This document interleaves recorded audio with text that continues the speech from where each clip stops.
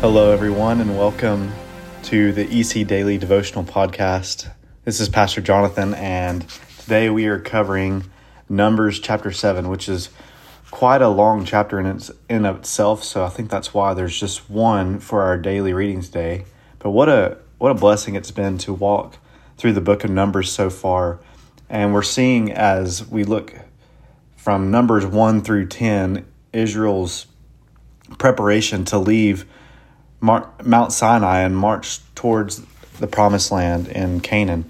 And so we've seen this time build up, and in Numbers chapter 7, there is this consecration and anointing of the tabernacle. And you have this offering that's given from the 12 tribes of Israel by the chiefs over those tribes. And this is quite an incredible chapter when you really look at all the things that go into it. I want to point out a few things today and then make some application to us. And I trust that this time will bless us. So let's start here and look in Numbers chapter 7 at the beginning. It says that on the day when Moses had finished setting up the tabernacle and had anointed and consecrated it with all its furnishings and had anointed and consecrated the altar with all its utensils, the chiefs of Israel, heads of their fathers' houses, who were the chiefs of the tribes, who were over those who were listed, approached and brought their offerings before the Lord. And so they bring offerings, and the offerings are 6 wagons and 12 oxen, a wagon for every 2 of the chiefs, and for each one an ox. They brought them before the tabernacle. And then God says to Moses, accept these from them, that they may be used in the service of the tent of meeting. Give them to the Levites, to each man according to his service. Now, here's what's interesting. I think we need to make an important viewing point here, because this is going to play a really important role as the history of Israel unfolds in a certain aspect here. So look what it says about where these oxen go, where these wagons go to. Now look what it says here in verse 7. 2 wagons and 4 oxen he gave to the sons of Gershon according to their service. 4 wagons and 8 oxen he gave to the sons of Merari according to their service, under the direction of Ithamar the son of Aaron the priest. But to the sons of Kohath he gave none, because they were charged with the service of the holy things that had to be carried on the shoulder. Now that's important, because we know that later in Israel's history, when David is king and the ark is brought back into Jerusalem, are the Kohathites carrying the ark of the covenant on their shoulder? They are not. They had tried to devise a new way to do it, a more maybe efficient way, and they put the ark on a cart. What happens? The oxen stumbles. The ark begins to fall. Uzzah reaches out his hand to stop it and touches the ark, and the Lord strikes him dead.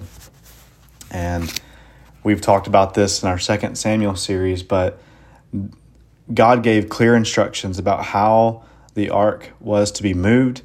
And as we've noted throughout this time in Exodus, Leviticus, Numbers, the Lord describes and prescribes how he ought to be worshiped and obeyed. And when we do not do that, the Lord is just and right to do whatever he does to sinful people who disobey him. And so Uzzah was not being obedient. He was being disobedient when he touched the ark, because of what was commanded right here in Exodus, Leviticus, and in our text today in Numbers. The Kohathites were to carry the ark on their shoulders, and they weren't doing that later, as we see specifically in 2 Samuel. But as we go on, we see that each of the 12 tribes of Israel, represented by their chief gives an offering to the tabernacle. And we see that there's a repetition here. And so over and over and over, we see the same thing. So I'm going to read the first one and then know that each chief gives the same exact thing So this is 12 times over. So we see in verse 12, the first offering. He who offered his offering the first day, so over the course of 12 days we see this, the first day was Nashon, the son of Amminadab, of the tribe of Judah. And his offering was 1 silver plate whose weight was 130 shekels, 1 silver basin of 70 shekels according to the shekel of the sanctuary, both of them full of fine flour mixed with oil for the grain offering, 1 golden dish of 10 shekels full of incense, 1 bull from the herd, 1 ram, 1 male lamb a year old for a burnt offering, 1 male goat for a sin offering, and for the sacrifice of peace offerings 2 oxen, 5 rams, 5 male goats, and 5 male lambs a year old. This was the offering of Nashon, the son of Amminadab. So for the next 11 days, so 12 days total, the chiefs of the tribes of Israel give this same exact offering from their tribe to the tabernacle. Now this is quite an offering, and it doesn't withhold. And they make the different offerings that were listed that Sam laid out for us earlier in our devos. Man, that was such a good insight to how these offerings were to obey God, but then also to restore relationship with God. And these offerings are doing that. For the 12 tribes of Israel, they're saying, God, we desire to obey you with our whole hearts, with everything that we have, with all that we are. We desire to obey you, and where we have fallen short, we want to do what you have commanded to restore relationship with you. So for these 12 days, they do this, and I love how the text sums up what they've done. And just so we're clear of all that happens, it says, starting in verse 84, this was the dedication offering for the altar on the day when it was anointed. From the chiefs of Israel, 12 silver plates, 12 silver basins, 12 golden dishes, each plate weighing 130 shekels and each basin 70. All the silver of the vessels, 2,400 shekels according to the shekel of the sanctuary. The 12 golden dishes full of incense, weighing 10 shekels apiece according to the shekel of the sanctuary. All the gold of the dishes being 120 shekels. All the cattle for the burnt offering, 12 bulls, 12 rams, 12 male lambs a year old, with their grain offering, and 12 male goats for a sin offering. And all the cattle for the sacrifice of peace offerings, 24 bulls, the rams 60, the male goats 60, the male lambs a year old 60. This was the dedication offering for the altar after it was anointed. The people of Israel, just like when they were giving for the construction of the tabernacle, now in the consecration of the tabernacle, they give and give abundantly because they delight in the Lord. I pray that is said of us. I think when we think about worshiping the Lord, I pray that we all, the people of God, say what it says in Psalm 103, where it says, "Bless the Lord, O my soul, and all that is within me, bless his name." All that is within us, bless his name. All that we are and all that we have, we say, Lord, it is yours. Do with it as you please. There is nothing that is ours that God has not given. There is nothing that we have that we could give to God that he does not already own. And so we can't, as Romans 11 says, we can't give a gift to God that we might be repaid. He's never in debt to us. And because that is true, we, like the people of Israel, should, in our worship of God and in obedience to God, we should say, all that we have is yours. My house, my family, my hobbies, my talents, my gifts, anything that I have is yours, God. I want to do with it whatever it be for your glory alone.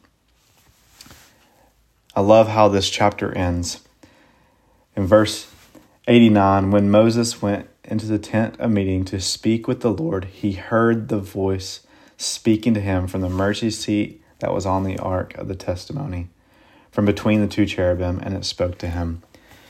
Man, what a blessing it is that God did not withhold his voice from the people of Israel. Church, God does not withhold his voice from us. You want to hear God speak, Well, throughout all of history, he has recorded his revealed word to us, and we have it in sacred scripture. If you want to hear God speak today, like God spoke to Moses, open your Bible, read it, and hear God speak to you through his divinely inspired word. My last encouragement to you is, I love that in this chapter, not one tribe of Israel is left out from their offering. And as Pastor Aaron said a couple of days ago, we need each other. Every church member is important. As Paul would quote later, when one member suffers, we all suffer. When one member rejoices, we all rejoice. And so, church, if one tribe of Israel didn't do their job, the whole people of Israel would suffer because of that. And in the same manner, church member, when you don't show up, when you aren't serving, when you aren't plugging in, you're not just suffering yourself for lack of community, but you're causing the people of God to suffer because you have been uniquely gifted by the Holy Spirit in a way that serves to be an eye, an ear, an arm, a leg, whatever it might be in the body of Christ. And to not show up and to not serve is to deny the rest of the body of Christ the gift that you've been given by God. So let's all together serve our King who is worthy of it all. I love you, church. Have a blessed day. I pray that we use this text to be the people that God has called us to be. May we say together, bless the Lord, O my soul. Let all that is within me bless his holy name. I love you guys. And girls, have a great day. And let's go be the church God has called us to be.